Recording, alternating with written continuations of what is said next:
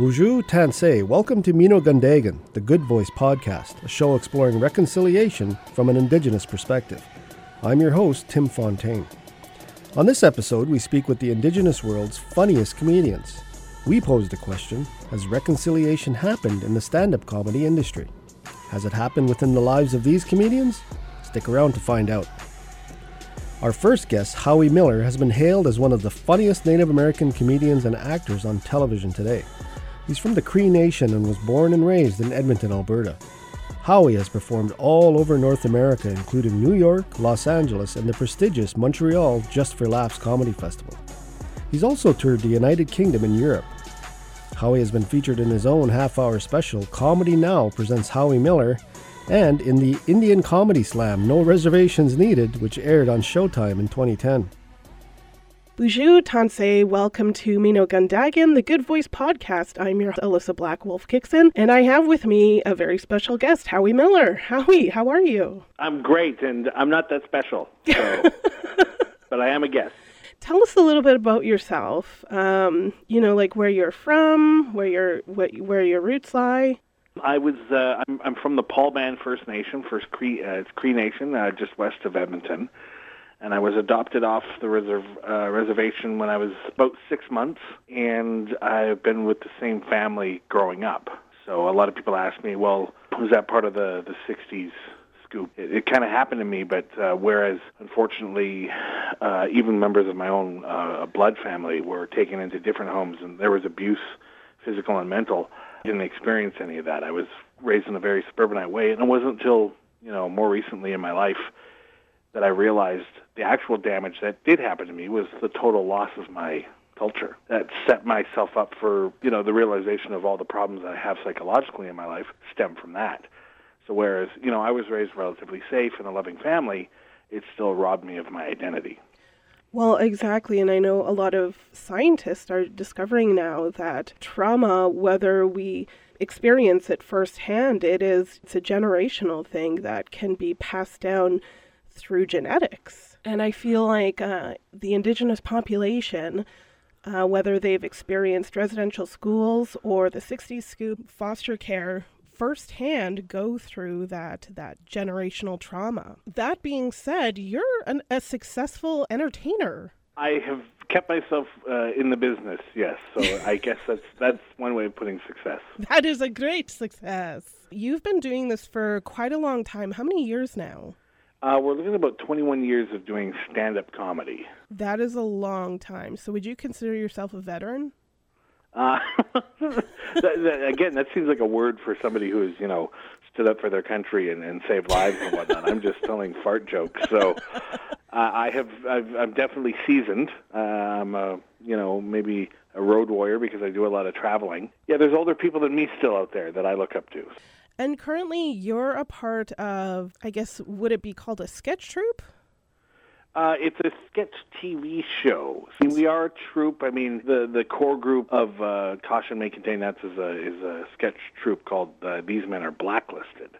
That consists of 3 white guys and a native guy, and the native being Sheldon Elter. I won't mention the white guys because they all get credit anyway. So it's my good buddy Sheldon Elter. They needed an Indigenous comedian to make the sales pitch to APTN, so I was hired. So we finished season 5 last year, so it'll be airing sometime soon, I think. I don't know, maybe even next year. For young people living in rural communities who might want to do something similar, and they see themselves on TV. Yeah, that was the actual whole point, and the whole thing that was, my fire. The burning desire that I had was to be on television and do something that the masses could see. Now, APTN is a national broadcaster, but a lot of non-native, non-Indigenous people don't watch it because they feel guilty, I guess. I don't know, but it's the fact that it's in the communities, in the Indigenous communities across this country, and that's the biggest compliment I can get when a young person approaches me and said, "Hey, I really enjoyed the show." And what I'm trying to do on maybe a subconscious level, and maybe we're doing it so well on the show, is the fact that we do the long hair and buckskin stereotypical natives. But I'm a space captain. I am a pirate. Yes. I'm, a police chief. I'm all these different things that, you don't normally see an Indigenous person as. And the Indigenous people that you do see on television, they either have to have long hair or they have to have a feather in their hair, and their name is, Will Blackstone or something like this. But I'd like to show that we can be anything. Yes. We can portray anything because we're still here. Country's been trying to get rid of us for hundreds of years, but we're still here. We're not going anywhere, and we're just getting stronger. And I really hope that catches on, that attitude of, just because he's Native doesn't mean he has to be riding a horse all the time. That is so true. Which brings me to my question of, how do you think Indigenous representation has changed within the entertainment industry? As somebody who's been doing it for 20 years, you would definitely have sort of a good hold on is there more, is there less? What are your observations? I see more and a strength and an attitude of more standing up for yourself. If I had to tell Native youth anything, it would be to stand up, make it awkward if you have to, but stand up for yourself and be in the limelight, because that's where we belong. This great country of ours, I've always said, I'm really proud of Canada and I love being Canadian. I just wish Canada was proud of me. So, but the representation I see in the world, in the entertainment world, it's becoming, because of social media and people's, minds changing just to old ideas. I appreciate the fact that, movies like Twilight did this thing where it's like, well, yeah, okay, we screwed up with Taylor Lautner, so we're going to make the rest of the Wolfpack 100% Indigenous. Yeah. You have to have the papers to prove it, which I appreciated. But then there's a giant step back. It goes back and forth because, Lone Ranger comes out in Tonto, it's Johnny Depp. Well, it's like, well, come on, guys. How many Indigenous actors across North America are there? And you couldn't find one. But, and then it comes back again to the remake of Magnificent Seven. The main Native character there, he was actually Native. And so it's becoming this up and down ride, but in our favor. There's definitely more young or Indigenous stand-up comedians coming out now. When I started, I was the only one in Edmonton. There was probably 2 or 3 in Western Canada, and there's probably 5 or 6 in the entire country when I started out 20 years ago. Now it's like, I'm so happy to see, and I don't consider it a competition anyway, because they're different comedians, they have different stories, but we all have the same relatable. Some of us have the same relatable material because we're all going through the same fight in the country. But I am so happy and proud every time I see a young Indigenous comedian coming up the ranks. I'm just like, well, hey, just go past me. Here, I'm holding the door open. Just go. Everyone go. That's such a good attitude to have, especially in this industry where it can be so cutthroat and so disheartening for a segment of the population like us Indigenous folks. There's not a whole lot of people holding doors open for us except for ourselves, making sure that one another gets in and, supporting each other when we can. And I think that's something really unique within a culture, especially in the entertainment industry, where it can be so cutthroat and sometimes insidious. Definitely in the stand-up world, when I started out, it was just a cutthroat, negative entity. I was in a group of, this negative ball of people that I eventually realized, well, wow, this is like actually hurting my insides, being so negative and cutthroat and trying to be on top. And I just one day I abruptly just said, I'm not going to be friends with them anymore. I'm not going to be part of the institution that they belong to. And I just sort of stepped out and said, okay, I'm going to do this on my own. And that day changed my life forever. Things just started coming up roses for me and my family and people around me. It was just a more positive outlook of how to do things. And, I started getting more work. I got the first season of Caution May Contain Nuts. My son, Tyson, got a part in Twilight. Just, I always take steps up. Some steps are really long, but I never want to step back. So I'm always trying to go up. As an Indigenous comedian, what does reconciliation mean to you? It means more than saying you're sorry, that's for sure. Education, I think, is the most important thing that we can pass down to our youth. Now is the time when everyone has a voice. social media has lent everyone to have a voice, and if used constructively, it can be a powerful voice.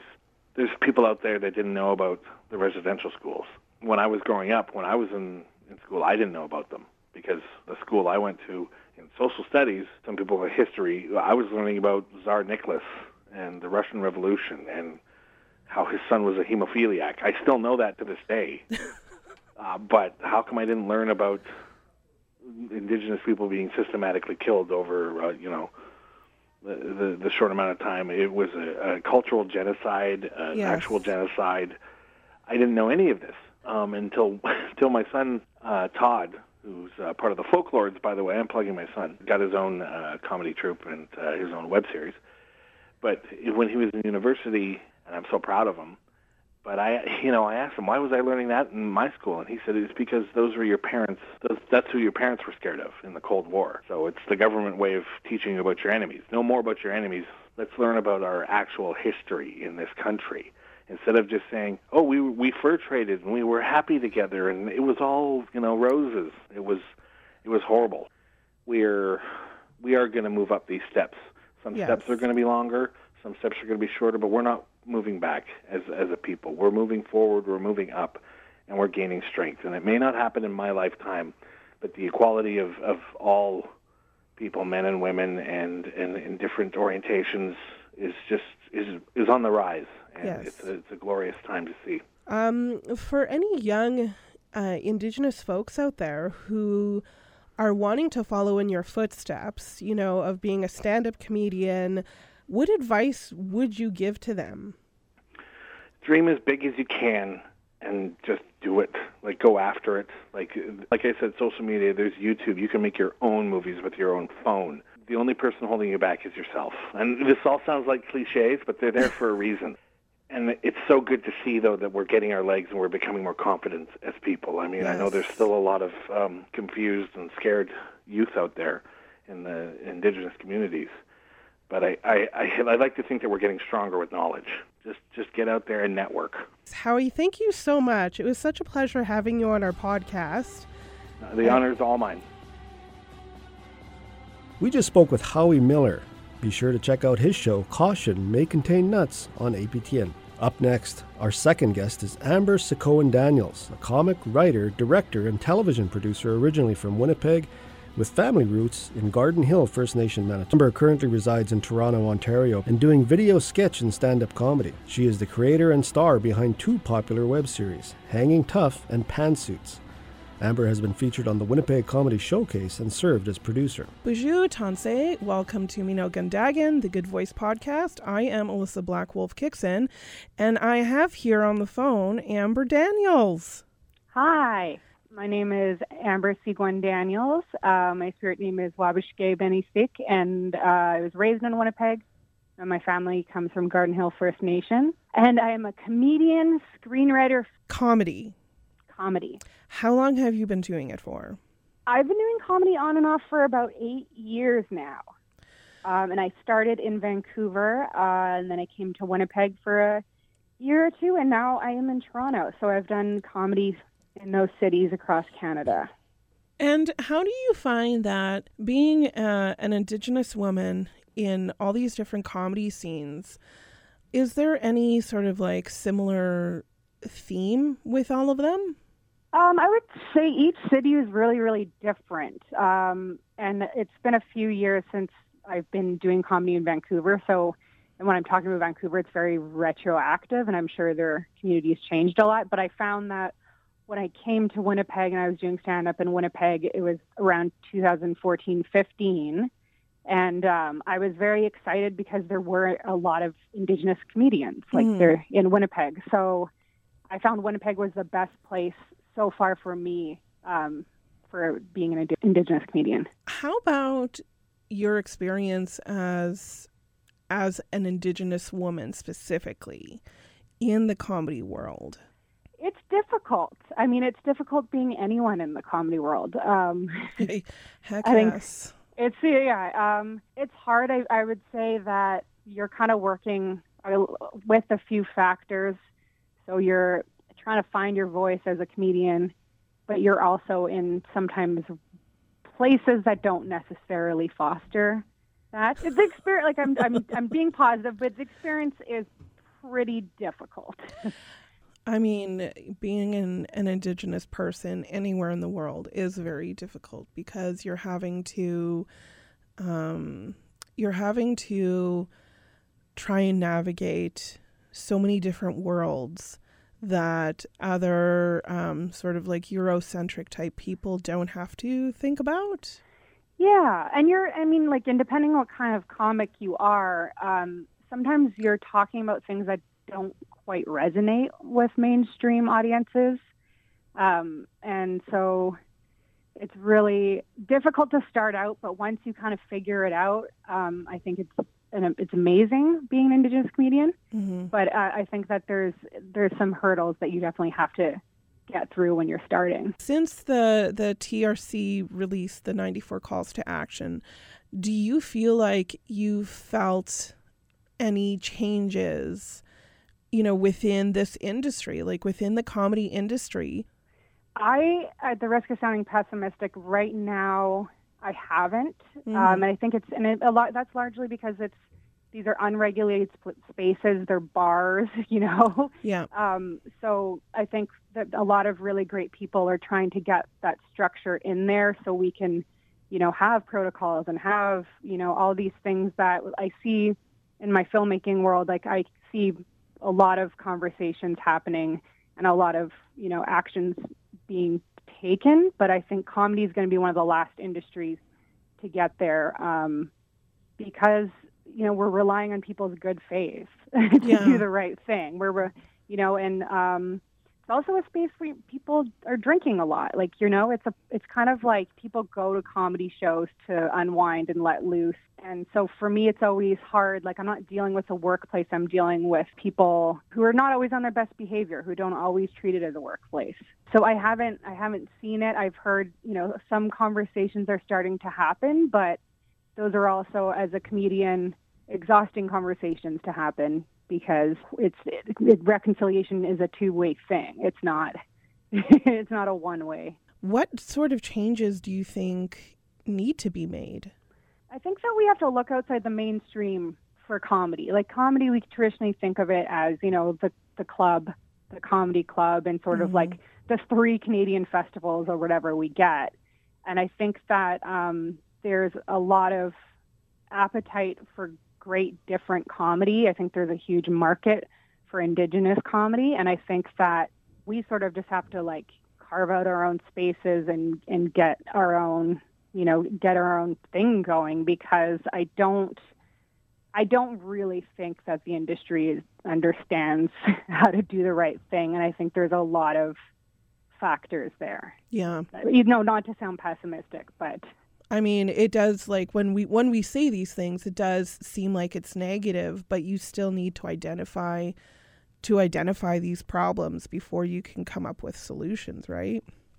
There are not a ton of opportunities for a Canadian comedian in Canada to make a living. Like, it's very, very limited. So there's a competition there, and there's a sense of people not wanting to take a risk with new voices. And I think that, I want to say new voices, but undeveloped voices, or whatever you want to say, like someone who hasn't been on the platform before. Yeah. So I think that there has to be more of us.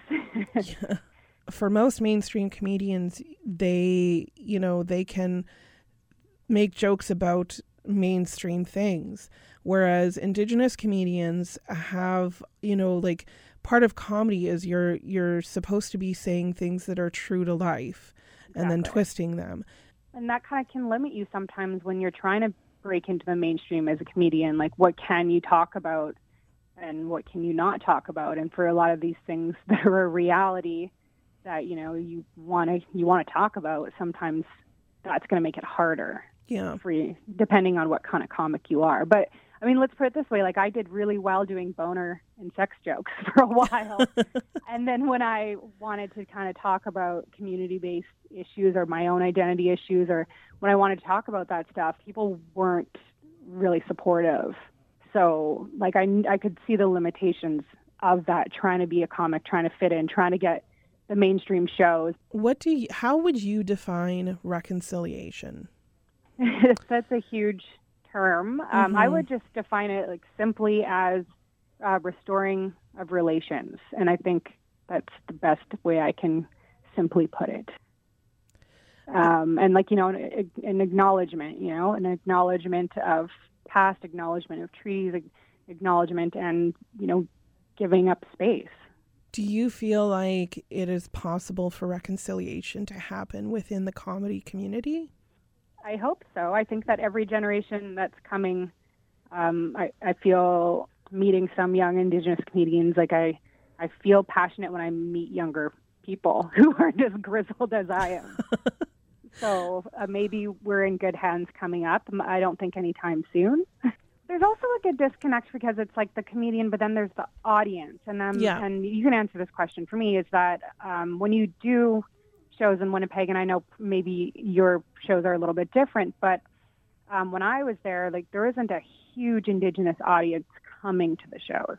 Oh, yeah, no. When I first came back, it was, I was playing to mostly white audiences, unless I was doing, like a corporate that was, specifically for Indigenous people. Yeah. And those shows are so different. Like doing a community show. Mm-hmm. And then so to speak to what you're saying about, it's limited, that I don't think you have to be a road comic to be a comic. I think that there's so many places to be a comic, and some people say to me like, oh, you haven't done, I used to do a lot of like Yuck Yucks and, those kinds of shows, and I haven't been doing them as much, and people are kind of like, where are you? And I'm like, I'm just not, I'm here, and I'm doing comedy. I'm just not, like, I've just kind of expanded my path a bit. Yeah. Because it wasn't working for me per se. Yeah. And I mean, if we're talking about comedy derives from tragedy in the truest form of comedy. That is where it came from. And a lot of, what we're supposed to use comedy for is sort of healing from that tragedy. And Indigenous folks have experienced and still experience tragedy every day that we are alive. In those terms, we could all be comedians because of everything that we've gone through as Indigenous people. So on that note, being just like super sacred, so what advice would you give to a young Indigenous person who maybe sees what you do and says, I want to do that? I would say, like, and I'm kind of a creep this way. So if I'm anywhere and especially if I meet like an Indigenous person that wants to do comedy, like I'm a bit aggressive about it. So I'm just sort of like, let me know. I'll tell you everything you want. Like, I'll go with you. I'll hold your hand, like whatever. Is that, just try it. I would say try it. And then I would say, like, try to find like an ally or someone that you can ask questions to. Because something that when I first started out is I didn't really know what spaces were welcoming and what spaces weren't. Mm-hmm. Like I remember and this was like years ago, so maybe this doesn't apply now, but I remember not knowing which shows had the gross, creepy people in them, right. And which ones didn't, and so just kind of like having someone to ask those questions for like what spaces are going to be welcoming for you to try out. I would tell a person starting out, like, just to go and try it, tell a story, and just get a bit comfortable. Don't worry about, your format yet. Don't worry about doing your structure and your tight five and I would say that find a place where you can find your voice, and that's going to set you up. Mm. But, just like find people, just one person. But, that I would just say, like, anywhere you can be yourself. So that brings us to the end of our conversation. Thank you so much, Amber, for... Oh, God. Yes, so miigwech. Welcome back to Mino Gundagan, the Good Voice Podcast, a show exploring reconciliation from an Indigenous perspective. We just spoke with comedian Amber Sakoan-Daniels. Be sure to catch her in the Winnipeg show Moon Madness at the Goodwill Social Club on December 16th. Finally today, we are joined by our third guest, Chad Anderson, a stand-up comedian from the Paw, Manitoba, who is based out of Winnipeg. Chad has been doing stand-up for 10 years and has traveled across Canada performing in the Winnipeg Comedy Festival, the Odd Block Comedy Festival, the first ever Arctic Air Comedy Festival, and has worked with Mary Walsh. Chad is Cree and his comedy touches on many subjects, from racism to dealing with death to finding love as a sober man. Chad shares his experiences in a very humorous way. If you find yourself in a position to catch his act, don't sleep on it because Chad is sure to keep you laughing from the moment he steps on stage. Bonjour, Tansei. Welcome to Mino Gundagan, the Good Voice podcast. I am Alyssa Black Wolf Kixon, and I am here with Chad Anderson. Chad, how's it going? I'm great. Thanks for having me today. My name is Chad Anderson. I'm Cree. I'm a stand-up comedian. I grew up in the Paw, Manitoba. My family comes from the Opaskwayak Cree Nation, but I am a second-generation adopted Indigenous person. So although I grew up literally across the river from my reserve, I didn't spend a lot of time there unless I was playing hockey. That's me in a nutshell. 2008 was when I first tried comedy, and the first couple years I didn't take it seriously, and then I got sober. And then once I got sober and went through rehab and stuff was when I was really like, okay, this is something that I love and I'm gonna put effort into. So for 8 years I've been putting a lot of effort into stand-up comedy. And that kind of is, the difference between, an actual comedian and just, somebody who likes to jerk off on stage, right? Exactly. I think the first couple of years you're just like, oh, I don't care. Like I often give this analogy of myself is like in the beginning when I first started doing comedy, if I told 3 jokes at an open mic and 2 bombed and 1 got laughs, I would come off stage and be like, I killed tonight. I was so funny tonight. But now that I've been doing comedy for a number of years, if I go on stage and I tell 3 jokes and 2 absolutely crush and 1 doesn't do well, I come off stage and go, oh, I suck tonight and I need to do better. Not only are you a comedian, but you're an Indigenous comedian. So how do you feel like that has impacted your comedy?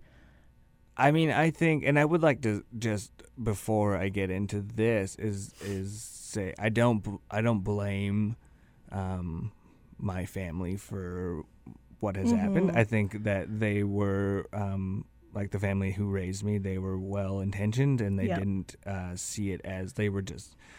Because and a quick history is like my dad was adopted when he was a baby off the reserve and by my grandparents and then his sister through adoption adopted me and my sister when I was probably 7 or 8 at the time when we made the jump to living with them. I guess my aunt and uncle full time, but I refer to them as my mom and dad because they raised me now. But yeah, so we when we made the jump when I was 7 to living with them full time. So, I don't blame them for anything. I don't think that they were like trying to like. I don't think they had that colonial mindset of like let's take these little Indians and make them white. I think they were just like, oh, these are our family and we need to take care of them.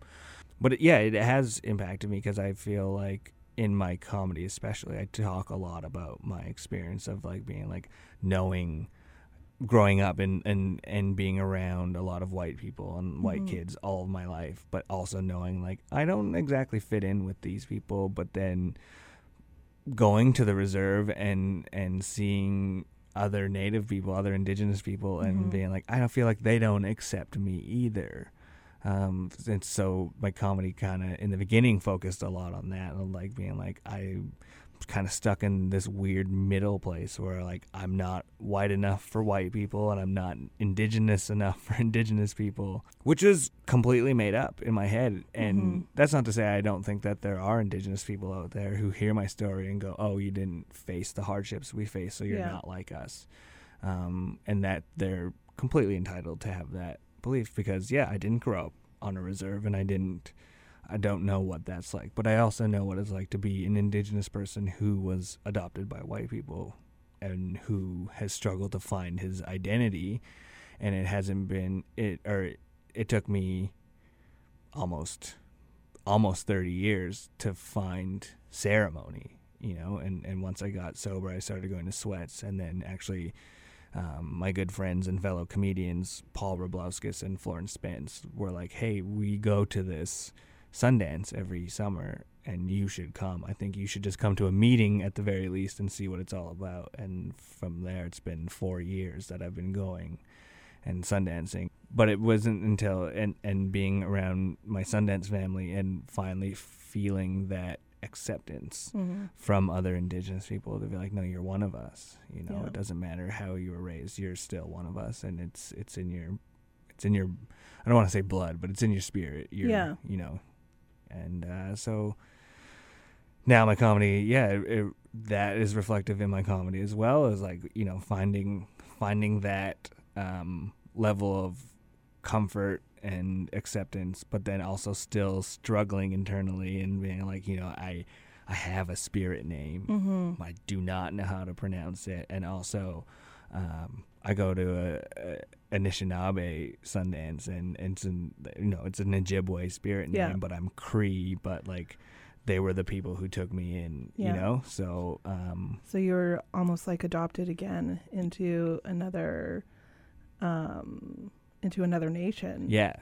Adoption suits you well. It does. It is nice. And I will say, like, I know like some people are against giving the translation of your spirit name, but it's all I have is the translation, because I don't know how to pronounce it in the language, but it means strong standing.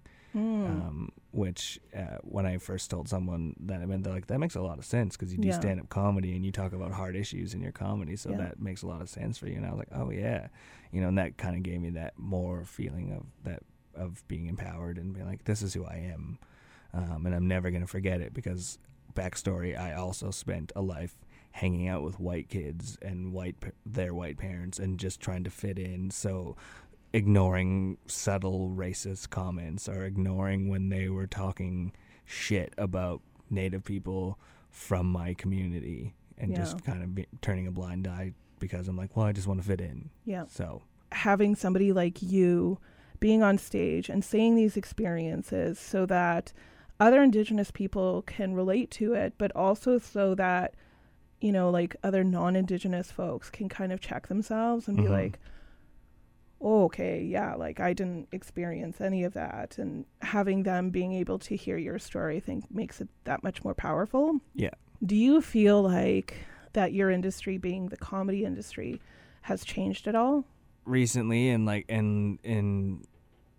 today, there is more of a push to get more than just cis white male comedians on shows. And I think that being an Indigenous comedian sometimes gives me a leg up on my competition, because producers and bookers are like, oh, well, there's a push to have diversity these days, so we need to get someone in here to fill the spot. But at the same time, that's also, it's a double-edged sword, because then you're like, oh, in the back of your mind, you always know, like, I'm being booked because I'm a minority. And then I'm like, and am I also being, something that I struggle with is am I also being booked because I'm what, I've heard this term before, is I'm a palatable Indian. But then I think about my material, and when I talk about racism and I talk about those kind of things, I don't hold back. And I have heard, it has been fellow white comedians being like, you need to take it easy on white people, man. You're just going up there and shitting on white people all the time. It's like, no, I'm not, though. I'm not. It might feel like it, but it's just, I'm talking about my own experiences with racism. And if you're offended by that, then you need to look inside yourself and ask yourself why you think it's so wrong for me to speak out in a humorous way about my experiences with racism and about society's perceptions, preconceived notions about Indigenous people and about how they're wrong, and like, I don't want to like sound self-indulged, but like, even like looking at myself, like and you think like the Indigenous experience is so broad. There's not just like, we're not just that stereotype that white people think like, oh, those northern Indians are always in trouble. It's like, no, there are a ton of issues in our communities, and there are a ton of Indigenous folks who are living different experiences. There are adopted Indigenous folks. There's people who have gone to residential schools. There are people who are living in poverty. There are people who have internalized racism that has pushed them to work hard and get out of their communities, and maybe not for the right reasons, but to, so there are a lot of things that are going on in our community, and I think having someone like myself go up and sharing my experience and my personal story is good, to fight those stereotypes, to feel like, no, there's more than one issue facing Indigenous people. How would you say that reconciliation has happened or not happened in comedy? I would say one way that it has happened, and I've already said this, is just that representation factor, and like now having more opportunities for Indigenous comedians and performers to get seen on shows they wouldn't normally be seen on. I think there's a lot of work still to be done, and in the industry and in the entertainment business in general, where it's like, let's start booking more, not just Indigenous people, but more people of color, more minorities, more women, more people from the LGBTQ community. Let's look at that. Let's stop getting straight white women or straight white men to play queer characters. Let's find actual queer actors to play those roles. So I think that's where reconciliation needs to come into play there. It's like, give us the opportunities that we deserve. What advice would you give to youth to young Indigenous youth who see you and see what you're doing, and they're like, damn, I want to do that. Mm-hmm. What advice would you give to them? Practice.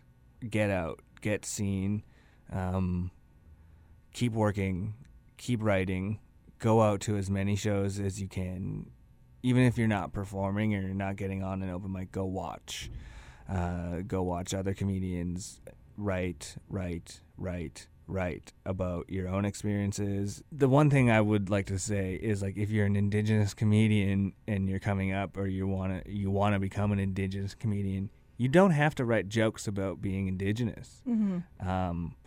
Because that's also a thing that I've struggled with, is like, once I was like, oh, I'm Indigenous, I can draw on this experience. And then it was like, okay, well, but this is all I've been talking about for 3 years on stage. And it got to the point where people are like, oh, you're the comedian who always says I'm Native. And I'm like, oh, okay, maybe I need to write some new material. Not that I'm ashamed of that material, but just like, write about anything that interests you and that you think you can make humorous. You know? And I think a big part of reconciliation is humor. Yeah. Right? And a big part of healing is humor. When we can laugh at those things, and we can laugh at how ridiculous racism actually is, then we're healing, and we're taking the power from racist people. We're taking the power from colonial Canada, and we're giving it to ourselves. So I think it's going to be a long process, but I think having more and more Indigenous comedians pop up and who are making fun of those things and then talking about their own experiences, it's a great sign.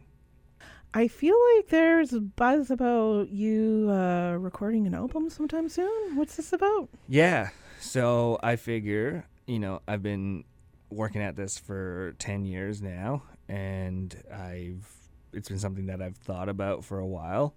On March 22nd at Wee Johnny's in the Exchange District in Winnipeg, I will be recording my first ever comedy album. Follow me on Facebook, follow Comedy at Wee Johnny's on Facebook, follow the Winnipeg comedy scene. I will be promoting in all of those spaces, and follow me on Instagram, at Chad Ilmatic, and come out and support, because I'm really excited to record this album. Yeah, support that. That's March 22nd at Wee Johnny's. The shows usually start at 9 p.m. Yes. So if you don't support Chad, you're racist. Thank you so much for being on the show today. Thank you for having me. I'm glad this worked out. Yeah, me too. Welcome back to Mino Gundagan, the Good Voice Podcast, a show exploring reconciliation from an Indigenous perspective. We just spoke with Chad Anderson, Cree comedian. Be sure to check out his comedy album taping on March 22nd at Wee Johnny's in Winnipeg. Miigwech to all our guests on this episode, the 5th in our series. Thank you for sharing your stories and your thoughts on a subject that should be on every Canadian voice, reconciliation. We hope that you've enjoyed our conversations today and will tune into future episodes as we engage in more thought-provoking conversations about reconciliation.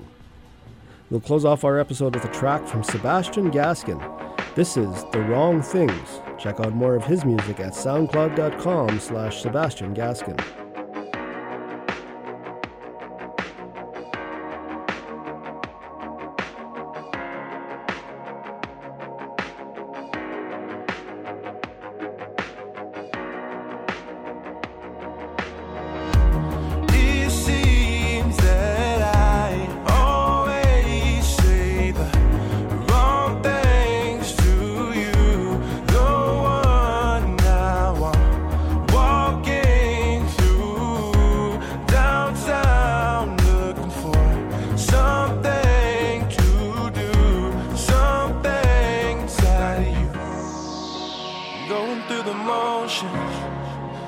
Fall into your ocean, double cup the potion. We're just trying to feel emotion. Why you never pick up? Girl, I'm sorry that I slipped up, but I've been trying to come through. I've been trying to get through to you. Girl, why you gotta act like that, B? Why you gotta be so mad, B? Why you gotta be so nasty? So nasty. Social events with no social activity. Looking at you trying to pick up your energy. We on our phone, so are you really feeling me? You on your phone, so are you really feeling me? Cause I just want you in my home. Cause I don't like being alone. I gotta get inside your zone, inside your zone. But every time it seems that I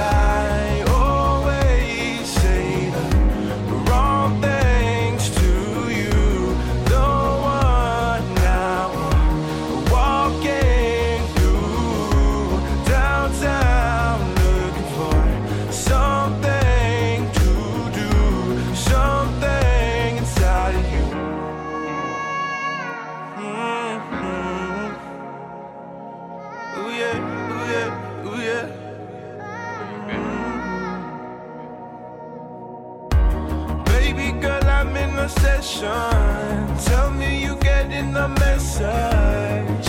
I've been grounded for pace, so teaching these suckers a lesson. Finally we get it out on time. I've been running through the city with mine. I'm so done with patience, so step back if you want that lay shit. Tell me girl, are you feeling me? Cause I can sense the insecurity. You don't have to play those games with me. We can go if you wanna leave. Run it up, double cup, double time. Couple shots, couple pills, couple lines. We can party all night, do it right till the blind show daylight. It seems that I always say the wrong things to you. The one now I'm walking through downtown, looking for something to do, something inside you. Yeah, I meant that.